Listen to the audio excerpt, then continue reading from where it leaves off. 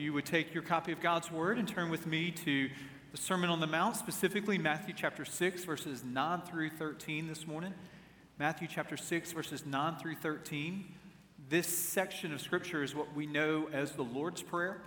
It might be in your copy of God's Word in the translation that you're using. You might see the model prayer. But we most specifically know this as a section of Scripture called the Lord's Prayer. I don't know if you saw the Lord's Prayer was a little controversial a few years ago in the Church of England and in Great Britain. The Church of England took out a video ad for prayer and drawing people together in prayer. So they had groups to just recite the words of the Lord's Prayer. So you had different ethnicities, people from different walks of life, and this montage of people just praying the Lord's Prayer. It ended with the tagline, "Prayer is for everyone," and then an invitation to a Church of England website that was set up, justpray.uk. There was a coalition of movie theater owners in Great Britain that gathered together to boycott the showing of that advertisement in their theaters, lest it would be too offensive and too alienating to the moving-going crowd of Great Britain. And I'm not telling you this story to make any type of social commentary upon the state of our culture. I think that was about 2017 when that occurred. I'm not telling you this to make any kind of illustrative point in regard to what it says about society when we're hesitant to share the Lord's Prayer and that it becomes alienating. There's no damnation. There's no salvation solely, exclusively in and through Jesus Christ. But these words that have so unified the church for years seem to be at times perceived as hate speech. That's not why I'm sharing this with you. It's interesting, and the reason I want to share this with you is that as the Church of England was thinking of a way to draw people together to pray to God, that they would have chosen these scriptural words. And it really isn't surprising. I don't know if there are any passages of Scripture in all of the Bible that are more familiar to Christian and non-Christian alike than these words, these 5 verses that we know to be the Lord's Prayer. Throughout history, since the inception of Christianity, no words have been prayed in different languages more than the Lord's Prayer, different denominational traditions than the Lord's Prayer. Even today as we worship across time zones and continents, in different languages, ethnicities, what will unify the expression of worship, Protestant, Catholic alike, Baptist, Methodist, Presbyterian, will be in many of those worship contexts the recitation of the Lord's Prayer. Martin Luther, the great German reformer, said this about the Lord's Prayer. He said that this prayer, since our Lord is the author of this prayer, it is without a doubt the most sublime, the loftiest, and the most excellent prayer ever prayed. And I want us just to take 2 weeks for us to pause and to ponder what the Lord's Prayer, this familiar passage in the Sermon on the Mount, what it teaches us first and foremost about God, and secondly, what it teaches us about how we are invited to commune with God in and through prayer. I want us to focus just on verse 9, actually not even the entirety of verse 9, but just the first section of verse 9, which reads in the English Standard Version, "Pray then like this, our Father in heaven, hallowed be your name." Maybe you remember the Lord's Prayer from your King James memorization of it. And I want us just to hear it all in its entirety. "After this manner, therefore pray ye, our Father which art in heaven, hallowed be thy name. Thy kingdom come, thy will be done in earth as it is in heaven. Give us this day our daily bread, and forgive us our debts, and forgive our debtors. And lead us not into temptation, but deliver us from evil. For thine is the kingdom, the power, and the glory forever. Amen." 3 principles that I want you to hold on to as you examine the Lord's Prayer this morning. The first is I want us to notice the purpose of the Lord's Prayer. The purpose of the Lord's Prayer, looking at the beginning of verse 9, "Pray then like this." Pray then like this. You know, it is tempting to treat the Lord's Prayer as some sort of magic wand, rabbit's foot, good luck charm in athletic enterprises, oftentimes before the team goes out on the field, the last thing that is done, everybody takes a knee and we pray the Lord's Prayer. Sometimes when you are getting to the end of the semester and we have some college students that are taking finals, before you go into the class, you say, "Our Father, which art in heaven, hallowed be thy name." Or you have a big job interview, "Our Father, which art in heaven, hallowed be thy name." And there is a way that is important for us to say that the Lord's Prayer is not a magic incantation that if you pray these words so many times that God will become a genie in the bottle that will grant your every wish. Of course, that's not the purpose of the Lord's Prayer. But I do want to pause and just say that I am thankful that we have a prayer within Scripture that Jesus tells his disciples, this is how you should pray. And that when people are in a corner and they are in a difficulty, that oftentimes these familiar words will become the vocabulary of their prayer life. That is a good thing. That is a good thing. No, it's not a magic wand. No, it's not a magic incantation that if we pray enough that God is indebted to us. Of course not. But what we notice in the preceding verses, Matthew chapter 6, verses 1 through 8, Jesus has contrasted how the Gentiles pray. He says, don't pray like this. They pray to be heard and to be seen. And they pray in these long ways to try to get the attention of the gods. So don't babble along in your prayers, but pray then like this. Our Father who art in heaven. You can pray to your Father because he desires to hear you. You don't have to get his attention. You don't have to pray in such a way like the prophets of Baal that beat on the door and beat on the door and beat on the door, but rather you have a heavenly Father who knows your frailty, knows your difficulty, and wants to hear from you so you have the freedom to pray. It's a pattern. It is not a straitjacket in the sense that our prayer life should only have these words as we pray. We have even in the example of Jesus, him on the cross, praying words that are not the Lord's Prayer. In John chapter 17, he intercedes for the church, not the words of the Lord's Prayer. In the Garden of Gethsemane, he prays, it's not the Lord's Prayer. So it isn't that Jesus is saying, this is the only way that you can pray. No. But it is a pattern that we're able to trace the contours of what a healthy prayer life should be. And notice as you look at it from a 30,000-foot viewpoint that you discover that prayer for you and for me should be vertically oriented before it is horizontally focused. That we begin our prayer life not with, give us today our daily bread, forgive us of our trespasses. No, we begin our prayer in the model prayer by our Father who art in heaven. Hallowed be thy name, thy kingdom come. We begin with a vertical orientation, thanking him for who he is, asking not our will to be done, but his will to be done. We're hallowing his name, and it is then with that vertical orientation that we have a freedom to pray in a horizontal intercession. Give us today our daily bread. Forgive us our sins. See, there is a temptation to get off on either side of the gutter of prayer, where prayer is only a Godward focus, and we think God is really, really busy, so he cannot have a concern for my daily needs. It's both and. Or God, we think, in prayer is nothing more than sort of a divine version of an Amazon wish list, and we only come to him with our needs and our wants and our desires.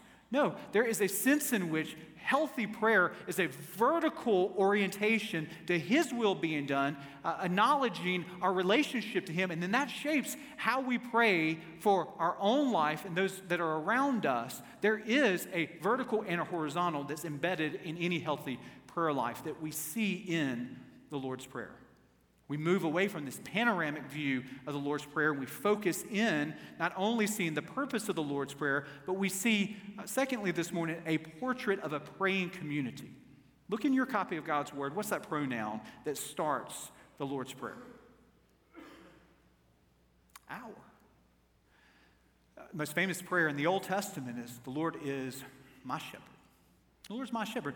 Personal pronouns are in Scripture. Their personal pronouns are in our prayers, but notice in the model prayer, in the Lord's Prayer here, it begins with our, not I, me, my. Notice in the Lord's Prayer, as you're looking at it right now in your copy of God's Word, how many personal pronouns do you see? They're all plural pronouns here. It's our Father, our daily bread, forgive our debts, lead us not, deliver us from evil. I, me, and mine is not present in the Lord's Prayer. It is a reminder that your relationship with God is always a relationship with God that is intended to be expressed in a community called the church. That there's always to be an usness and an ourness to our relationship with God. That I, me, and mine is not the first emphasis of how we grow in our faith. We're not called to be isolated individuals with just me alone with my Bible. We're not called to that. There are over 50 instances of this two-word phrase called one another. Love one another, forgive one another. Over 50 times in the New Testament, you have these admonitions to live in harmony with one another, bear one another's burdens. You have these different variations over 50 times that remind us of the usness of our faith, of the ourness of our faith. That when we pray, even when we pray privately, we pray from a community, for a community, on behalf of a community. The I, me, and mine that is such a temptation in our individualistic society is come against here in Jesus' first pronoun in the Lord's Prayer here. It's attacked directly.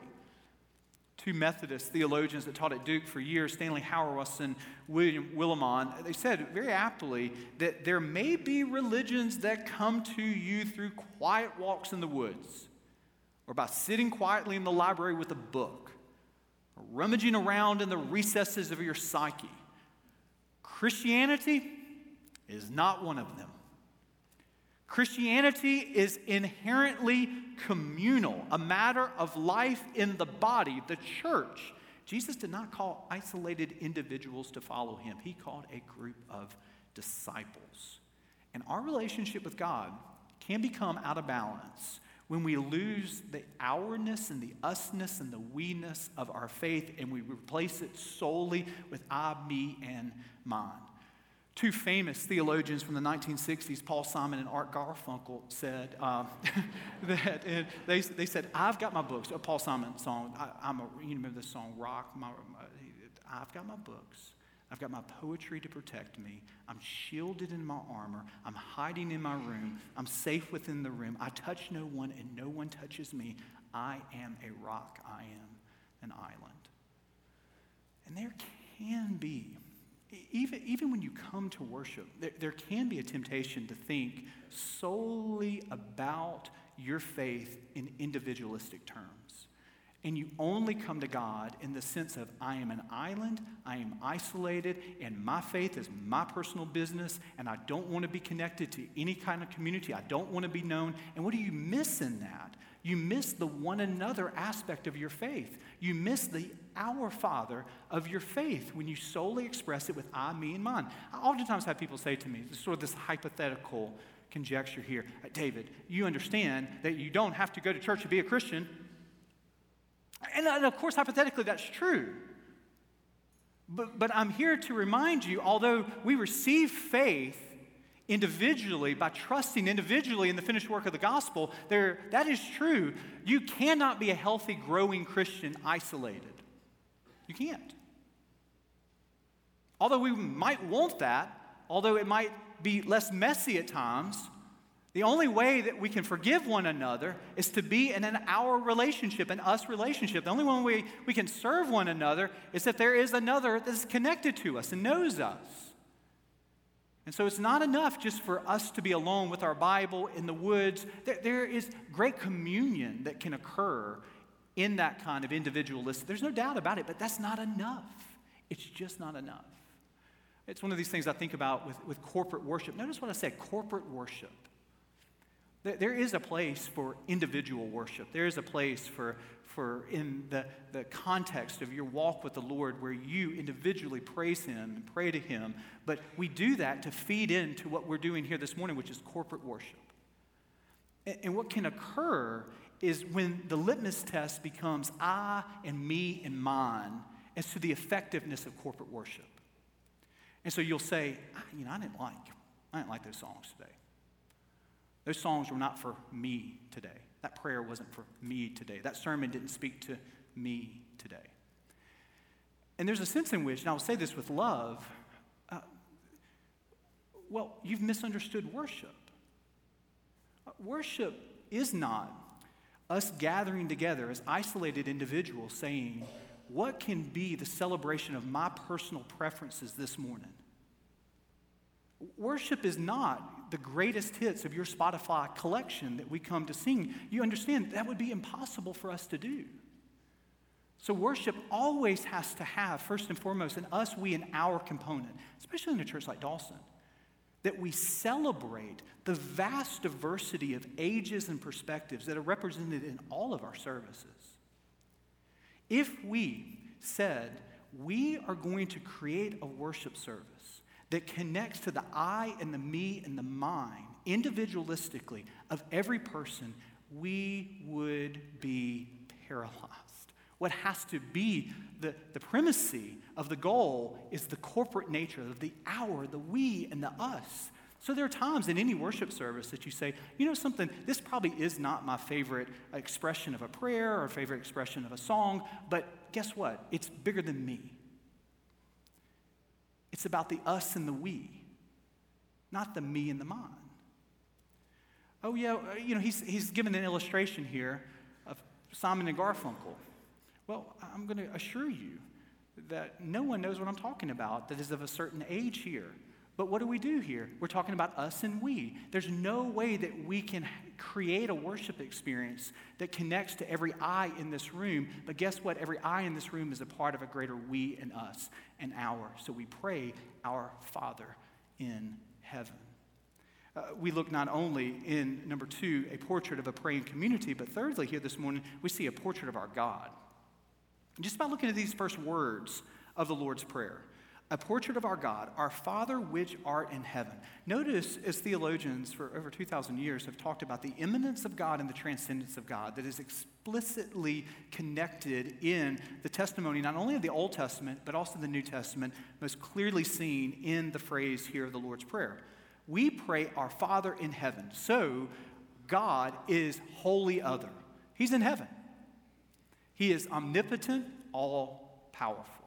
Omniscient, all-knowing. He is omnipresent. He is everywhere. He's not first and foremost our buddy. He's not first and foremost our protector or our king. All of those things are true, but we pray our Father in heaven. He is wholly other, but we're able to see him not as one who is aloof and wholly unrelatable, but we pray our Abba Father. That word in Aramaic is dripping with affection. You could translate it. It's not a one-to-one correlation, but the closest you can get to it is our daddy.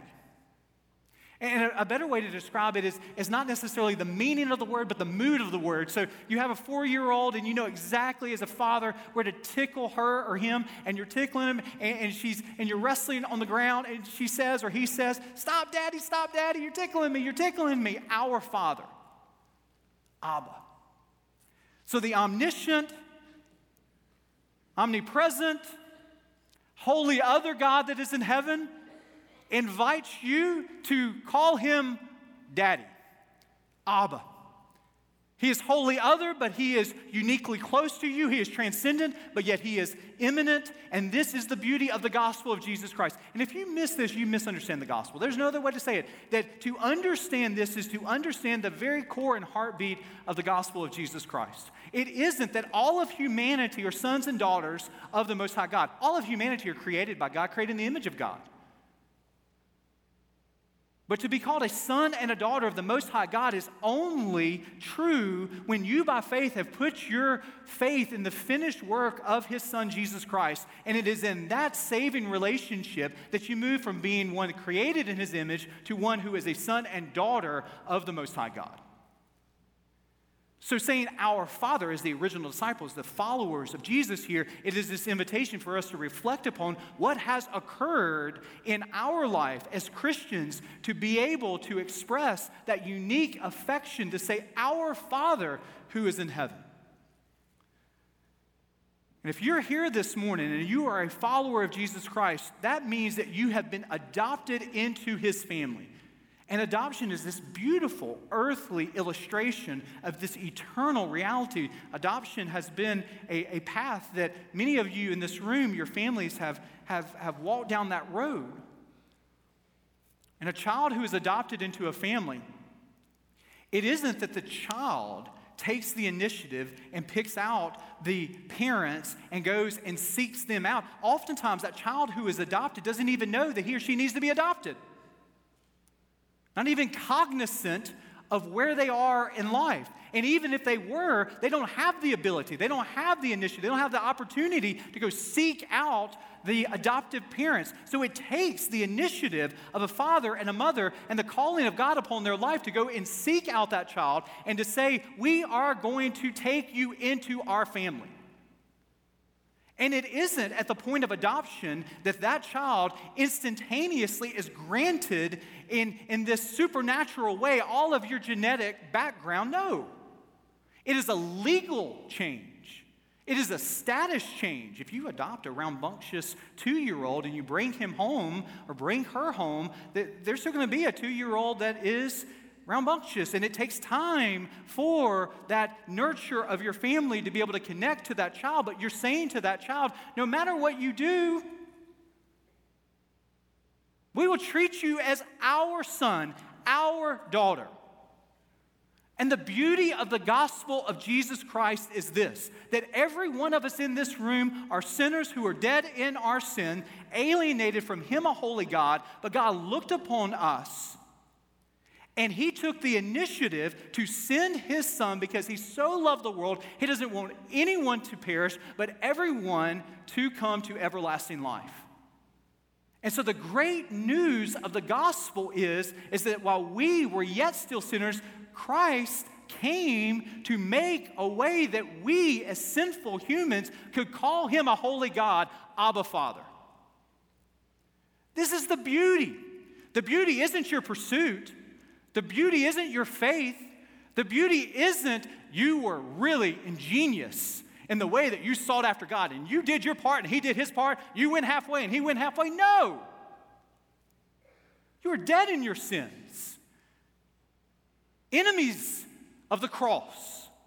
But He looked upon us and He chose us in our sin and He came to us to reconcile us to Him so we could call Him Abba Father.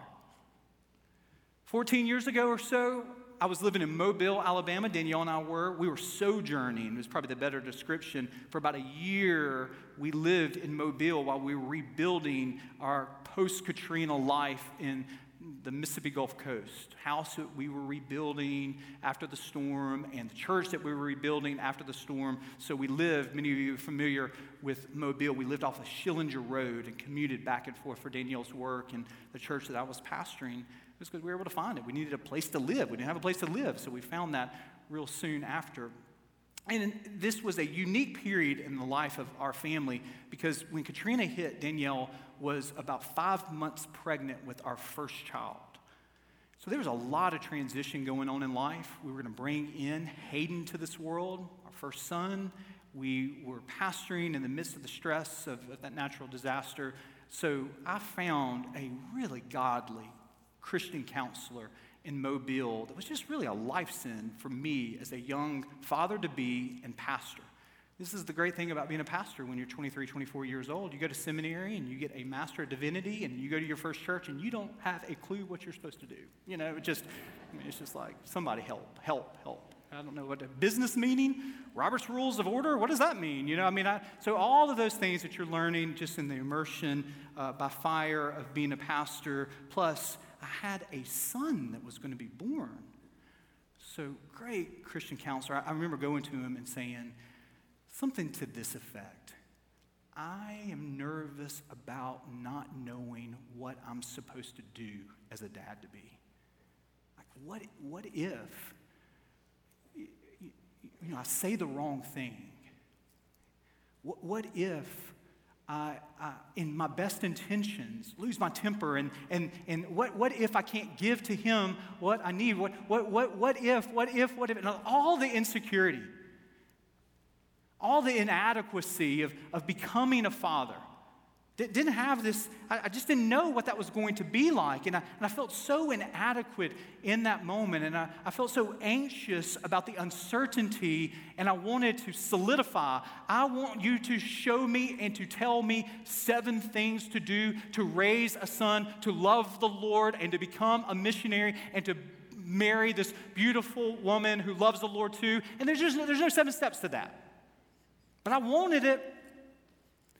And so I went to this godly counselor, and he told me something to this. He didn't say, guess what? When you have a baby, you're going to know exactly what you're supposed to do. And you're going to be so adequate.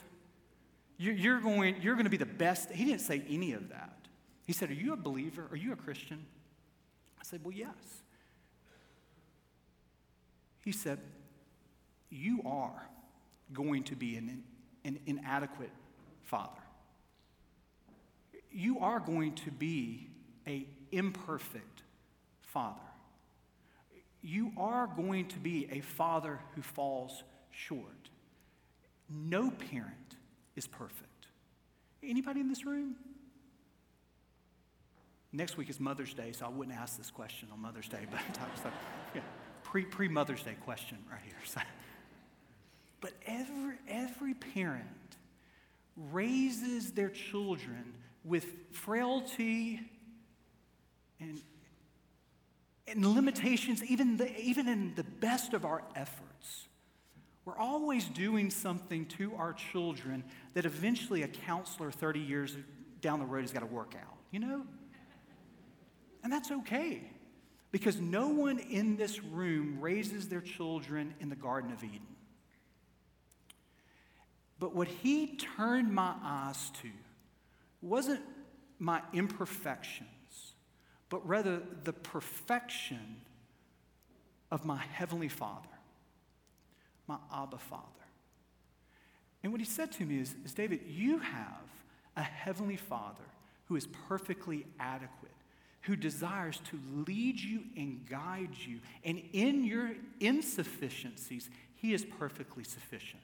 In your inadequacies, he is perfectly adequate.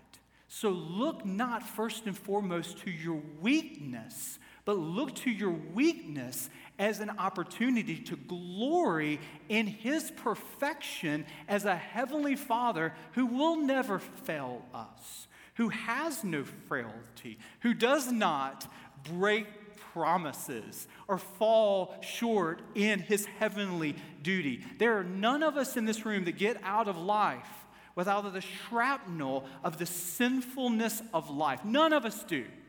And there can be a temptation to come to the Our Father of the Lord's Prayer and say, you know, I've got an earthly father, and there can be some real hurts. And I'm not here to diminish those hurts, because some of you in this room have some real hurts, and a stumbling block to get to this prayer has always been, really, do I call him Father when there's been an earthly father who has let me down? And I want you to hear, in the midst of your hurt, in the midst of your difficulty, don't run away from your Heavenly Father, but run into the arms of the sufficiency of your Heavenly Father, who perfectly loves you in the midst of your hurt and your past and your mistakes, who perfectly desires that you not perish, but you come to everlasting life, who would perfectly send his Son, that if you would look to his Son, that you would be called a son or a daughter of the Most High God. Are you adopted into his family? Has there been a time in your life where you've received this free familial gift of supernatural renovation and regeneration? Has there been a time in your life where you've turned from your sinfulness and you've turned to the sufficiency of your Savior? Have you bowed your knees and admitted that you're a sinner, believed in the finished work of Jesus Christ, and committed your life to him? And if the answer to that is yes, then glory that you're able to say, Our Father. And if you're here today and you say, I'm not really sure, I'm here to say his love wants to capture you this morning. He's knocking on your door.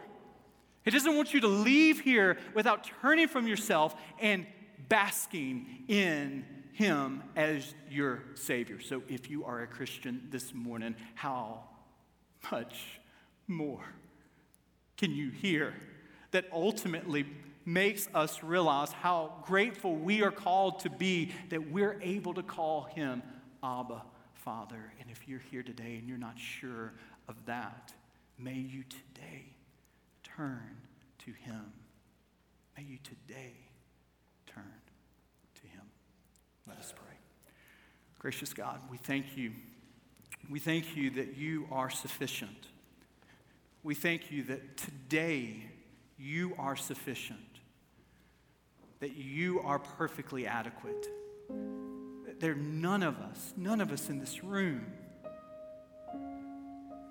who don't feel the frailty of our own humanity, the sinfulness. We're all prone to wander. We're all prone to leave the God we first love. And so we come today confessing that to you, and we come today looking to you, the author and perfecter of our faith. I pray for the person today that is not a follower of Jesus Christ, that today you would call them, not to think, I've got to do better, I've got to be a better person, but to look from self to you and to cast themselves before you, trusting in your finished work. I pray for the person today who maybe has a past where difficulty has occurred, and there have been some earthly relationships that were imperfect and maybe even hurtful in very real ways. I pray that we would look to you as the perfect expression of a loving Heavenly Father. That we would look to you as the one who we can truly say, our Father. And that you are good. You are our good, good Father. So we pray today that we would bask in gratitude for what you have done for us in and through your Son, Jesus Christ. It's in your name we pray.